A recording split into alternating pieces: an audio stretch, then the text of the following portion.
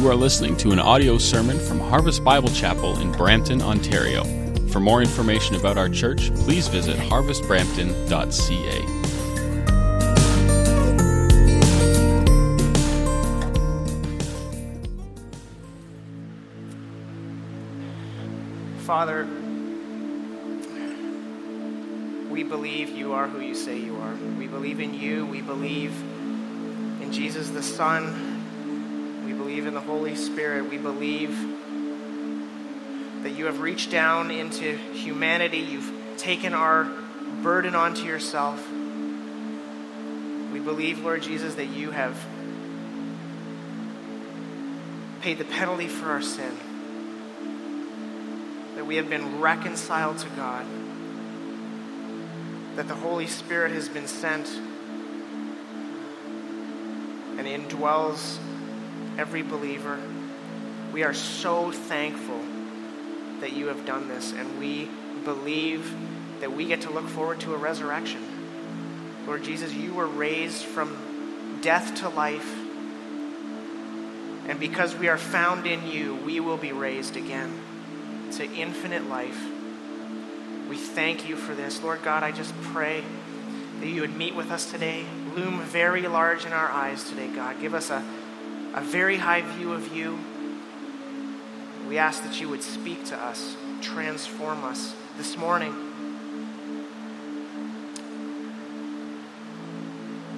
We ask this in Jesus' name, and we ask this for Jesus' glory. Amen. Well, good morning. It's great to be... Hey, someone said good morning. Good morning.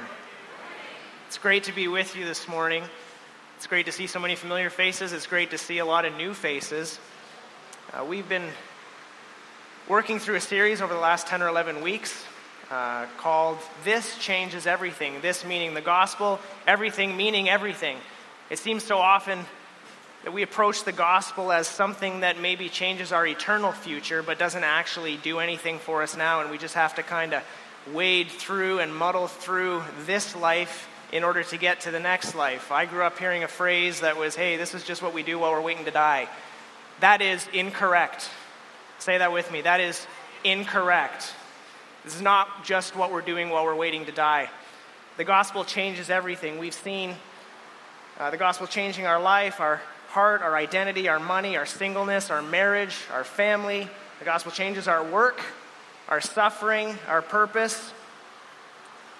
And we're going to see today the gospel changes our attitude, specifically regarding peace and joy in the face of every circumstance. Good circumstances, bad circumstances, doesn't matter. It matters, but not for our attitude. We can have peace and joy. So while we get into this, just open your Bibles to Philippians 4. And if you don't have a Bible with you, we want to make sure that you get a copy of God's Word into your hands. And so there's going to be ushers going up and down the aisles, and they'll have a Bible for you. If you don't have one at home, feel free to keep that. That's your copy. That's our gift to you.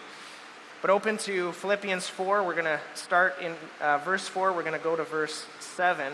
And while you're finding your place, I just got a couple of questions for you. Now, these questions can be looked at as being one of two things, or maybe both. Really, really stupid questions, or also highly rhetorical. Okay? The question is this: have you ever experienced in your life anxiety? A few more chuckles from this crowd. Have you ever experienced anxiety? Are you experiencing anxiety right now? Or maybe you're sitting here and you're thinking, man, as soon as this is over, I'm going to go out there and all the anxiety is going to come flooding back in because circumstances in my life are making me anxious. Anxiety being that uneasiness, that fear or apprehension, this discomfort when our perceived reality doesn't match expected reality, or when the fear that our desires for ourselves will be thwarted by something outside of our control. Have you ever experienced that? Do you experience that? If so, you're not alone. I was talking with a friend of mine a little while ago, and I was told that This is a little bit of a younger friend, and I was told that apparently quarter-life crisis is a thing now. Quarter-life crisis. I grew up being like, man, what's with midlife crisis? I get the motorcycle, that's really cool. I used to ride a motorcycle, and so I'm like, hey, I want my midlife crisis right now at 18 years old. But now there's this thing going around, you're 25, 30, up into 35, that they're calling quarter-life crisis. And really what it is this anxiety that surrounds the idea that I don't actually have at this point in my life what I think I should have at this point in my life. House, spouse, job that I love, a certain income level. And that creates anxiety. A lot of publications now are producing articles, and a lot of the psychological associations, et cetera, are talking about anxiety. And apparently, anxiety is the number one mental health issue in North America. 1 in 3 adults ask for help to deal with anxiety, and 50% of college students. Since World War II, this whole idea has been on the rise big time. Anxiety is actually becoming a thing. The world is recognizing anxiety as a real issue, and yet, with all of the treatments and all of our pursuits of health, wealth, and happiness, the issue's not going away. The question is why? One organization makes it very clear, actually not one, in different terms, a few organizations make it clear that anxiety is actually not a disease or a biological illness, but rather is a result of a certain style of behavior. And the world's remedy is just pursue what makes you happy. If it makes you happy, do it. There are religions that are built around the idea that desires are bad, so get rid of your desires. That's how you can deal with anxiety. Just don't desire anything. There are other religions that just say, Hakuna Matata. No worries. But is that true? There are other religious philosophies that adopt song lyrics like, don't worry about a thing, because every little thing gonna be all right. But is that true? Can we take that to the bank? Does that actually deal with our anxiety? We self-medicate. There's all kinds of self-help books and programs, and we spend billions of dollars on pleasure, comfort, leisure, entertainment, everything from pornography and alcohol to fast cars, big houses, fancy cruises, and the issue doesn't go away. I was thinking about this, and it occurred to me, despite our great technological advances, despite unprecedented convenience, society today is marked by an acute lack of joy and the chronic presence of anxiety. And all of the solutions don't work. The solutions that are presented by the world do not work. And so we're going to see here in God's Word that God confronts anxiety head on and confronts the world's promises and remedies.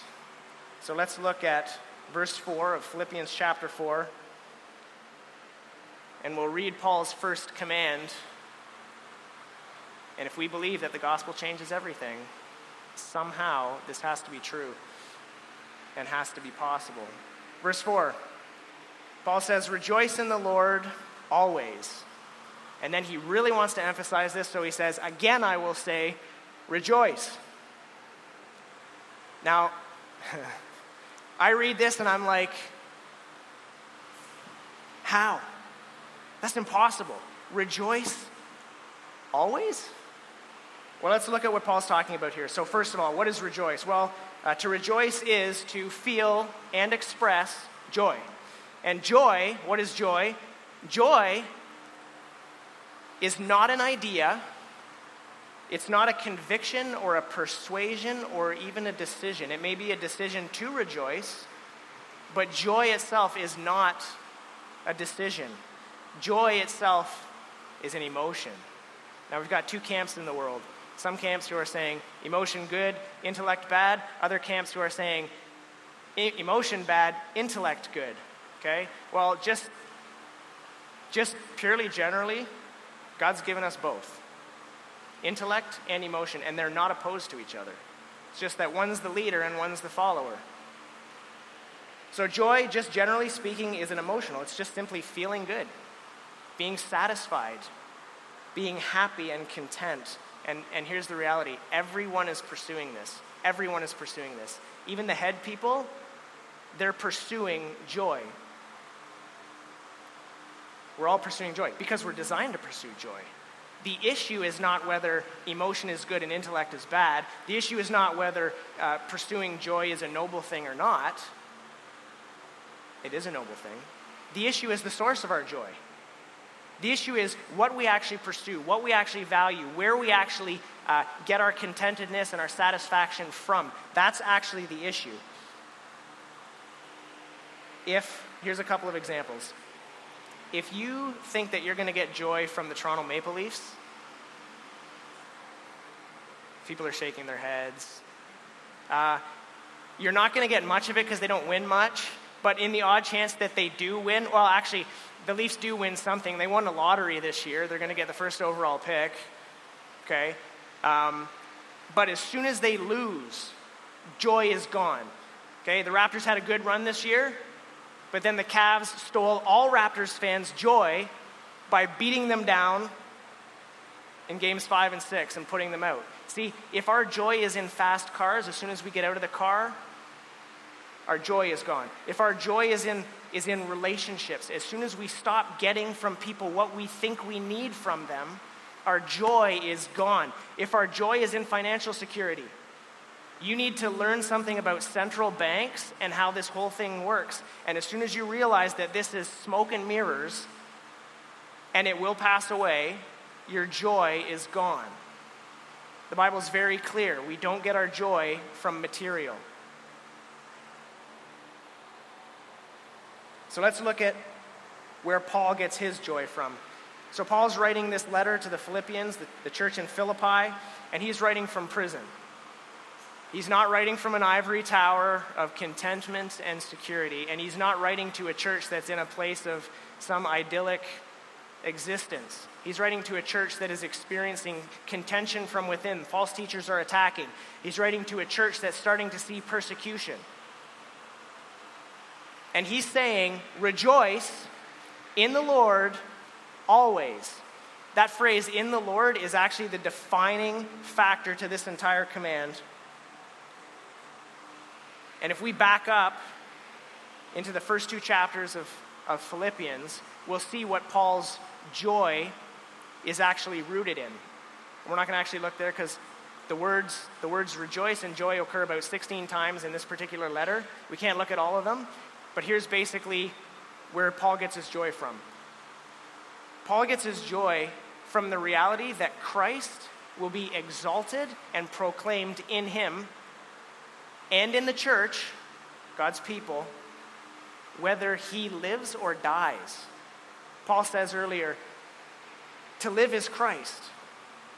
For me, to live is just to keep doing Christ's work and to keep proclaiming the gospel, to keep telling people that God loves them so much that he sent his son Jesus to come and pay for their sin, die on a cross, suffer immeasurably,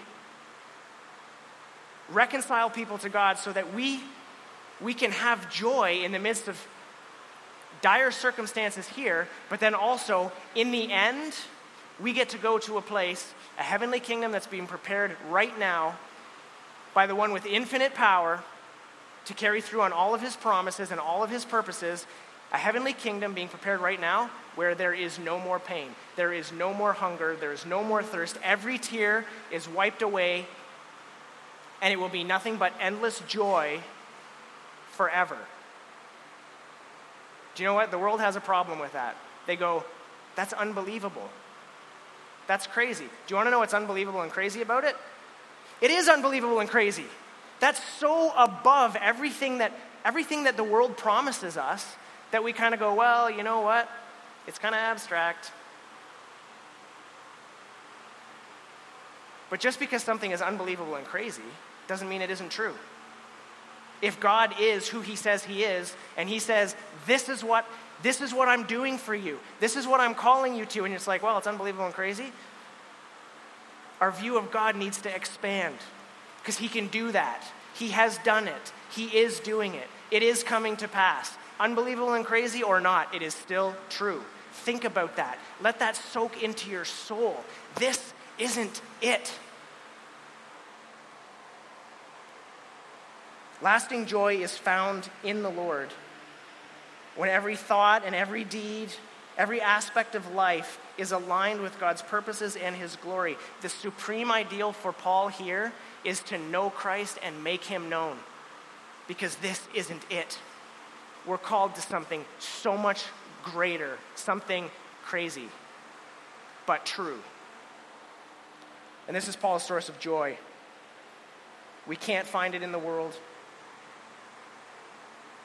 We can't find it in the world. So your point number one, you can jot this down. So the gospel changes everything, changes my attitude, so I can have joy in every circumstance. I can have joy in every circumstance. John Piper, I came across a definition of joy, Christian joy, because source is the issue.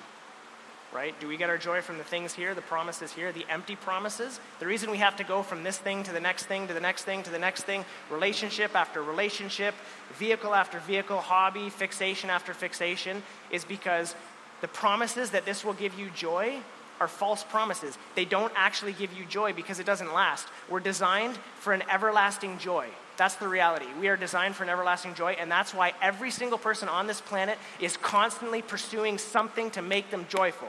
Every person on this planet is constantly pursuing something to make them joyful, and it never lasts, and that's why we're unhappy, because we're looking in the wrong spots. So Piper's definition for joy, and at first I kind of was like, I don't know about this. Can I do that? Can I? John Piper? Anyway. I guess so. But he actually won me over. I read the rest of his article. So Piper calls this, Christian joy is a good feeling, don't be afraid of that, a good feeling in the soul, now here's the source part, produced by the Holy Spirit as he causes us to see the beauty of Christ in his word and in the world. It's a good feeling in the soul produced by the Holy Spirit as he causes us to see the beauty of Jesus Christ in his word and in the world. That's Christian joy. And that's Christian joy that lasts. And that's Christian joy that transcends circumstance, because it's joy that's not rooted in circumstance. It's not rooted in the raise. It's not rooted in people patting you on the back. It's rooted in something unchangeable, someone unchangeable. It's rooted in God and his love for us, in the provision of Jesus Christ for us, and the hope of eternal glory. Something crazy. That's Paul's source of joy. So, your circumstances today. Is there anxiety there? Is something stealing your joy? I admit it. I struggle with anxiety because I take my eyes off Jesus and I put it on my circumstances and I go, man, how am I ever going to be happy with this? And the reality is the anxiety conceals Christ. And what we need is we need to be reminded that God loves us so much that he stepped down into humanity, took our burden onto ourselves, or onto himself, off of ourselves, onto himself, bore sin on the cross in Jesus Christ, reconciled us to God so we can have a relationship with him, we can be tapped back into the source of everlasting joy, and we know that in the end, every tear wiped away. No more hunger, no more thirst, no more pain. Everlasting joy forever.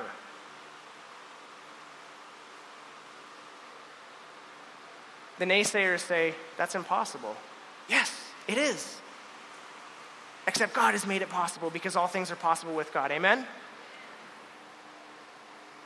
So what we need to do is when we're experiencing anxiety and the call is to joy, we need to lead our emotions, the anxious emotion, and one of the marks of emotion is we don't have immediate control over it right away.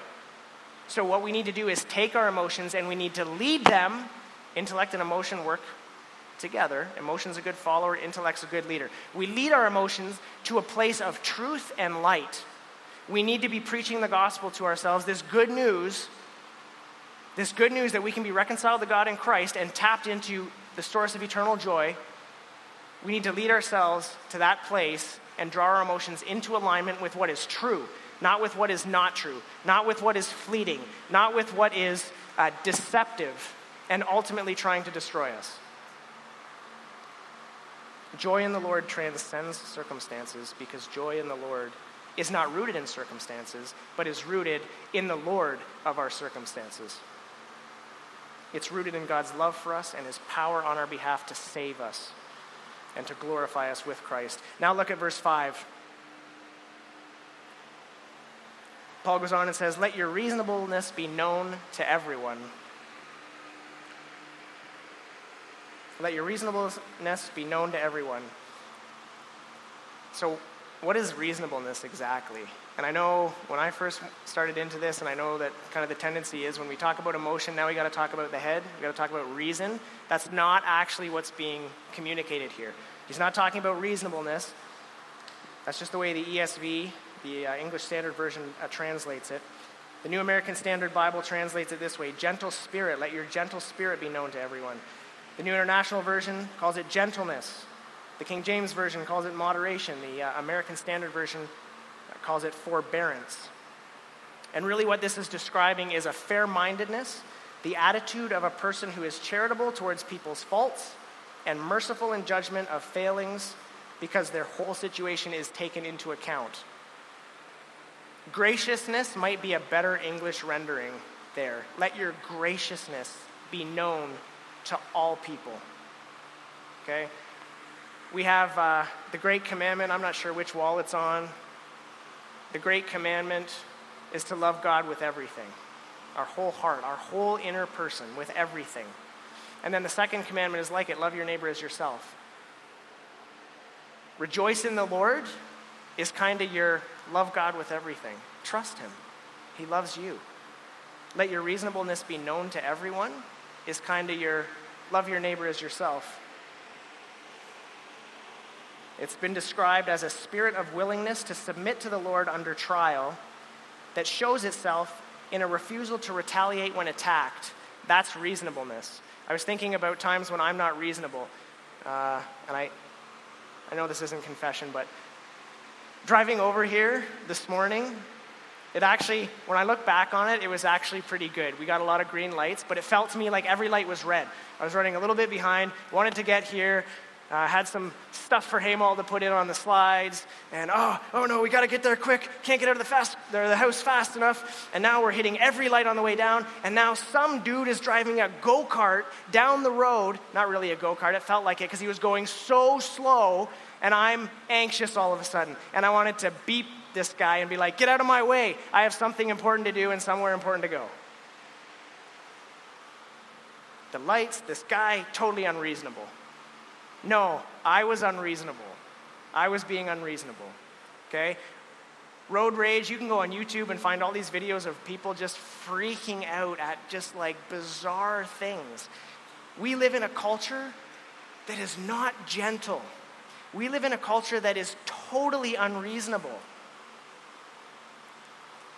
And we contribute to that, don't we? At least I do. We watch American politics right now. Do I have to say any more about that? We got people in our House of Commons going and like trying to force people to their seats so they can like hurry up and pass a bill that they're just, like lose control. Like our leaders, okay, lack of reasonableness because of lack of joy, because they don't have the source.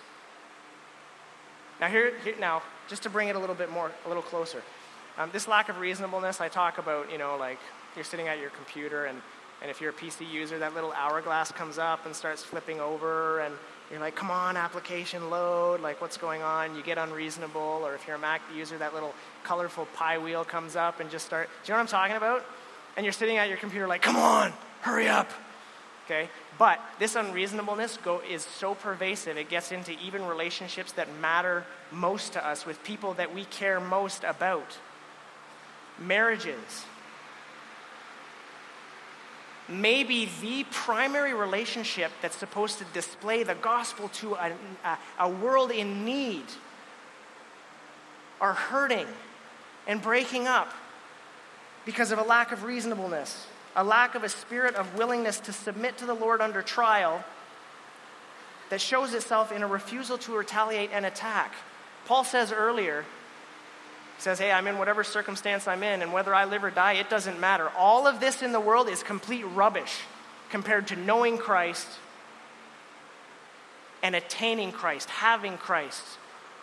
Everything else is rubbish. Christ is all. What that means is he is my ultimate treasure, my ultimate value. Everything else can go poof, and it won't matter to me because I have Jesus. If we can say that as followers of Jesus Christ, why can't we forgive? Why can't we overlook the offenses that come? Why can't we be the ones that just say, hey, you know what, I'd rather be wronged, but I'm going to pursue you in love because that's how Jesus is. That's what Jesus has taught me. That's what Jesus has done for me. Again, we have to come back to the gospel. We have to come back and preach the gospel to ourselves. We are to be known for graciousness and gentleness to everyone.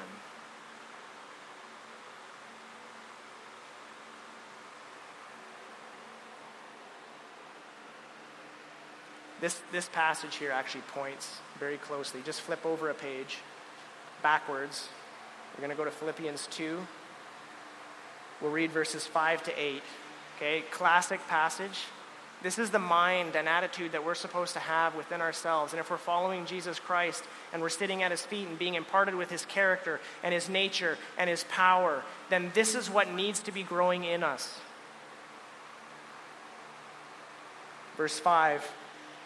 I'm going to start in verse 4. No, I'm going to start in verse 3. So good, so good. Do nothing from selfish ambition or conceit, but in humility count others more significant than yourselves. Let each of you look not only to his own interests, but also to the interests of others. And here it is. Have this mind among yourselves, which is yours in Christ Jesus, who, though he was in the form of God, did not account equality with God a thing to be grasped, but emptied himself by taking the form of a servant, being born in the likeness of men, and being found in human form, he humbled himself by becoming obedient to the point of death, even death on the cross. Jesus' death was so that we can have life.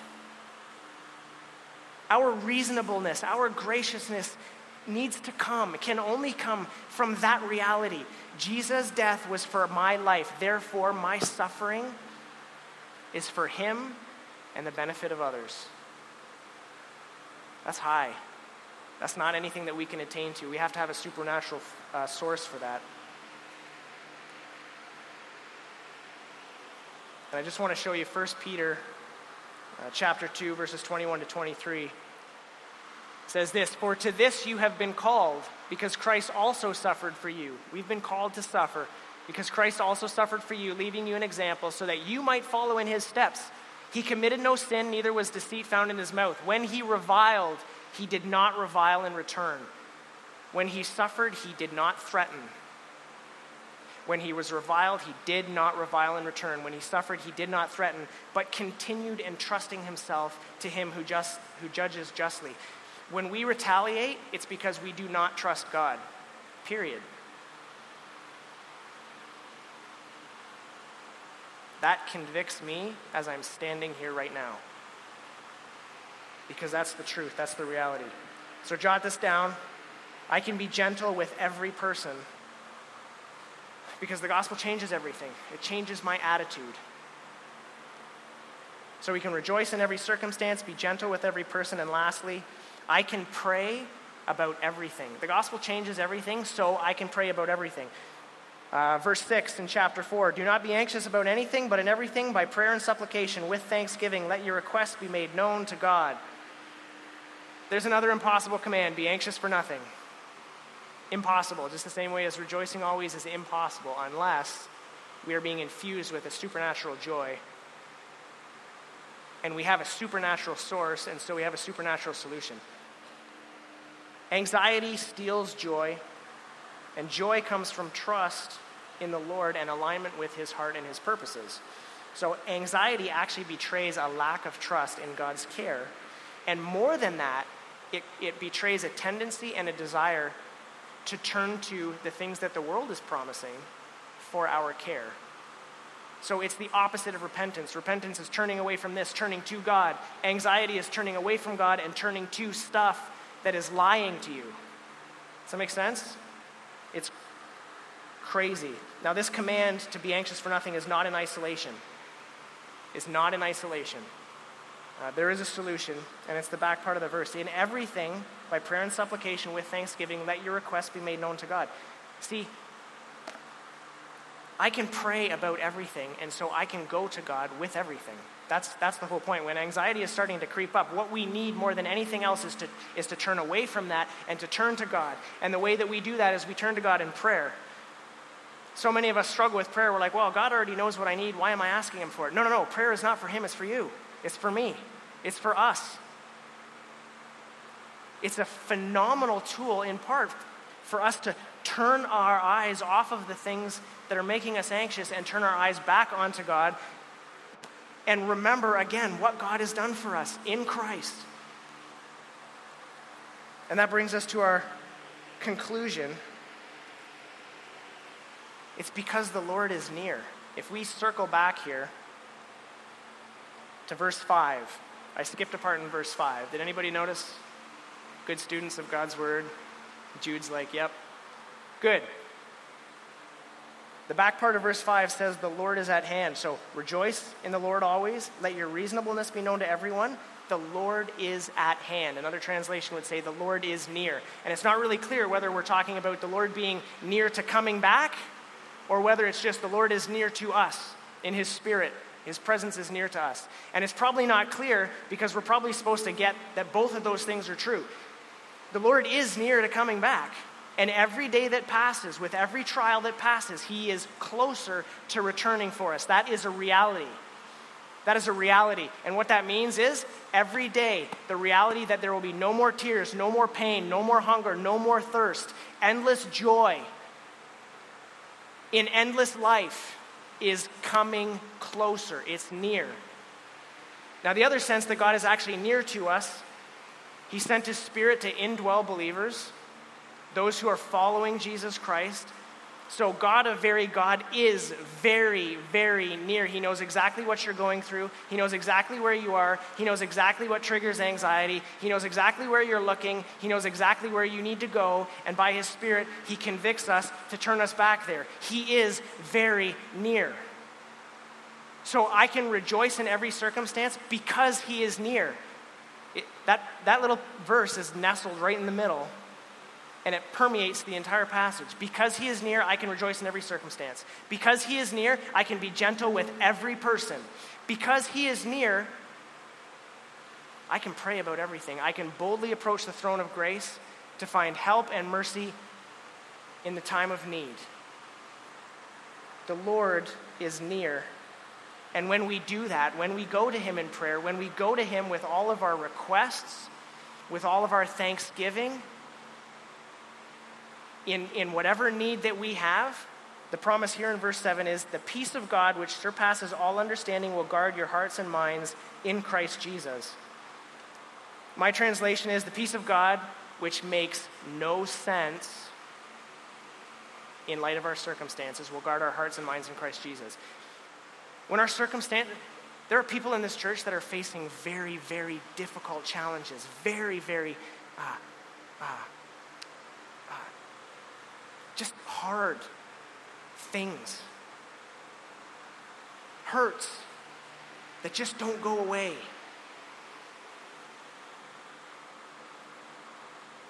And my prayer is that the Lord is very, very near, and you have a sense of his nearness in those things.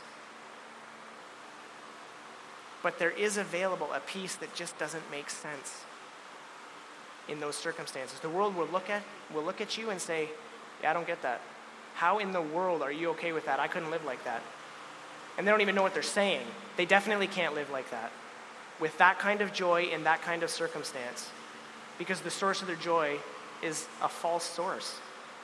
But the source of your joy what's available to you in Christ, and what God is wanting, willing, waiting to pour out on you is a peace that doesn't make sense. And contrast that with the world. We have everything in the West, and we have a lack of peace that doesn't make sense.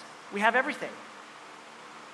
A lack of peace that doesn't make sense, and God is offering a peace that doesn't make sense in the light of difficult circumstances. That's the God that we serve, and God is the key to all this. So I can rejoice in all circumstances because the Lord is near to me. I can be gentle with every person because the Lord is near to me. And I can pray about everything because the Lord is near. See, what Jesus has done to us, what Jesus has done for us in drawing us near is kind of this theme in the book of Philippians, or the letter to the Philippians, okay? And it's because Philippians is so gospel saturated. That is the gospel. God bringing us near, paying for our sins, reconciling us to God, bringing us near. But that's kind of the theme from the start of the Bible to the end. If we go all the way back to the garden, Adam and Eve were God's people, in God's place, in God's presence, dwelling with him. And then sin came along, and there was separation. God's people were separated from God. And then God said, it's not going to be that way. I'm going to fix it. And then we see all of these patterns all the way through the Bible. Israel finds themselves in Egypt for 430 years, and they cry out to God, and God says, I'm going to deliver you, and once again, bring my people into my place, in my presence again, and we had the tabernacle.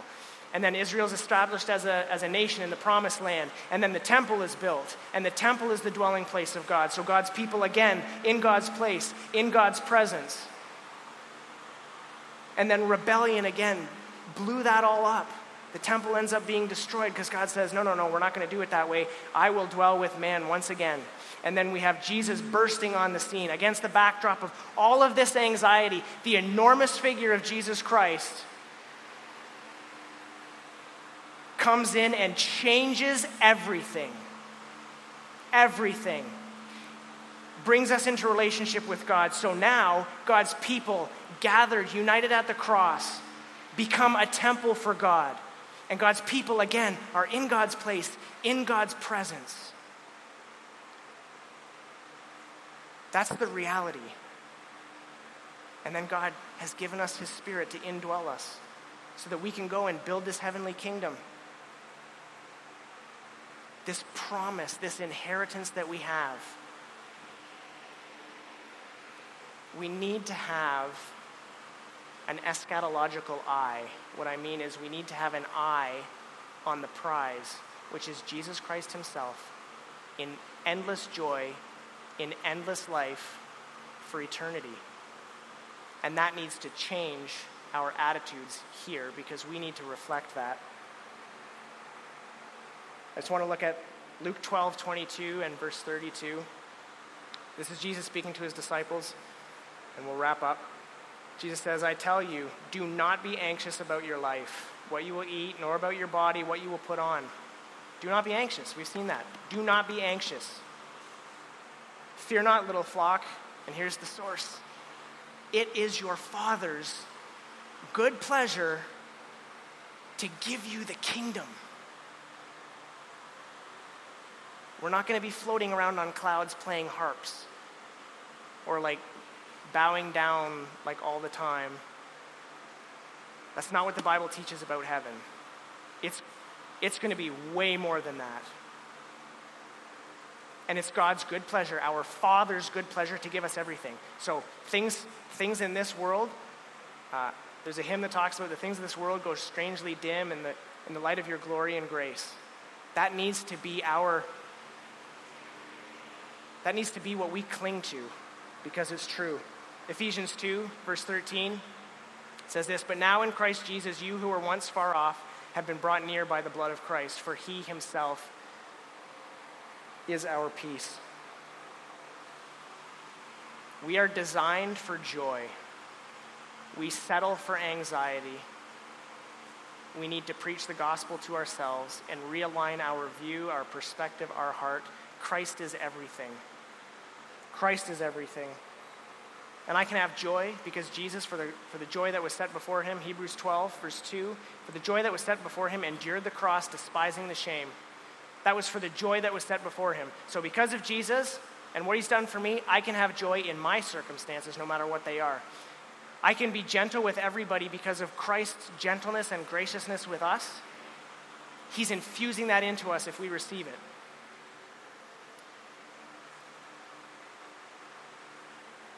And I can pray about everything because Christ has brought me near to the throne of grace. This is the reality. Just look quickly at Philippians 4, verse 11. I have learned in whatever situation I am to be content. I know how to be brought low. I know how to abound. In any and every circumstance, I have learned the secret of facing plenty and hunger, abundance and need. What is that secret? Verse 13, I can do all things through Christ who strengthens me. Let's pray.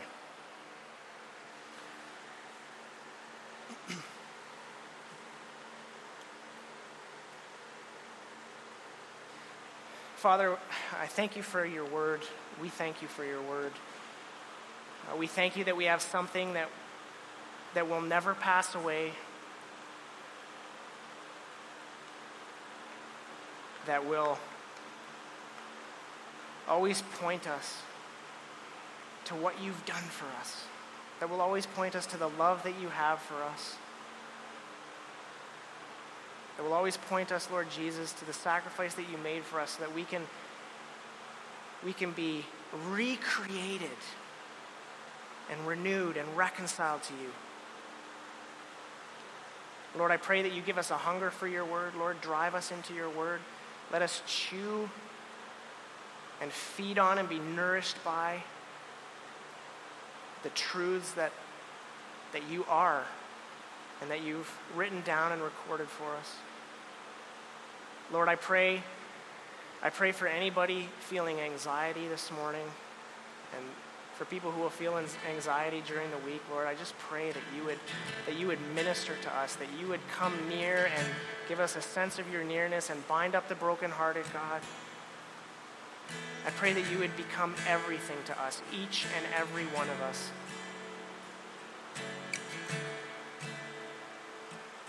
That we would rejoice in you always. That we would be known for our graciousness and gentleness. That people would see you and see your love for them in us. And Lord, I just pray that you would move us to bring every request to you, everything on our hearts to you, because you are a good, good Father.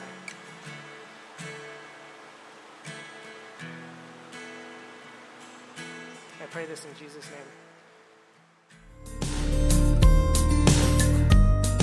This has been an audio sermon from Harvest Bible Chapel in Brampton, Ontario. For more information about our church or to contact us, please visit harvestbrampton.ca.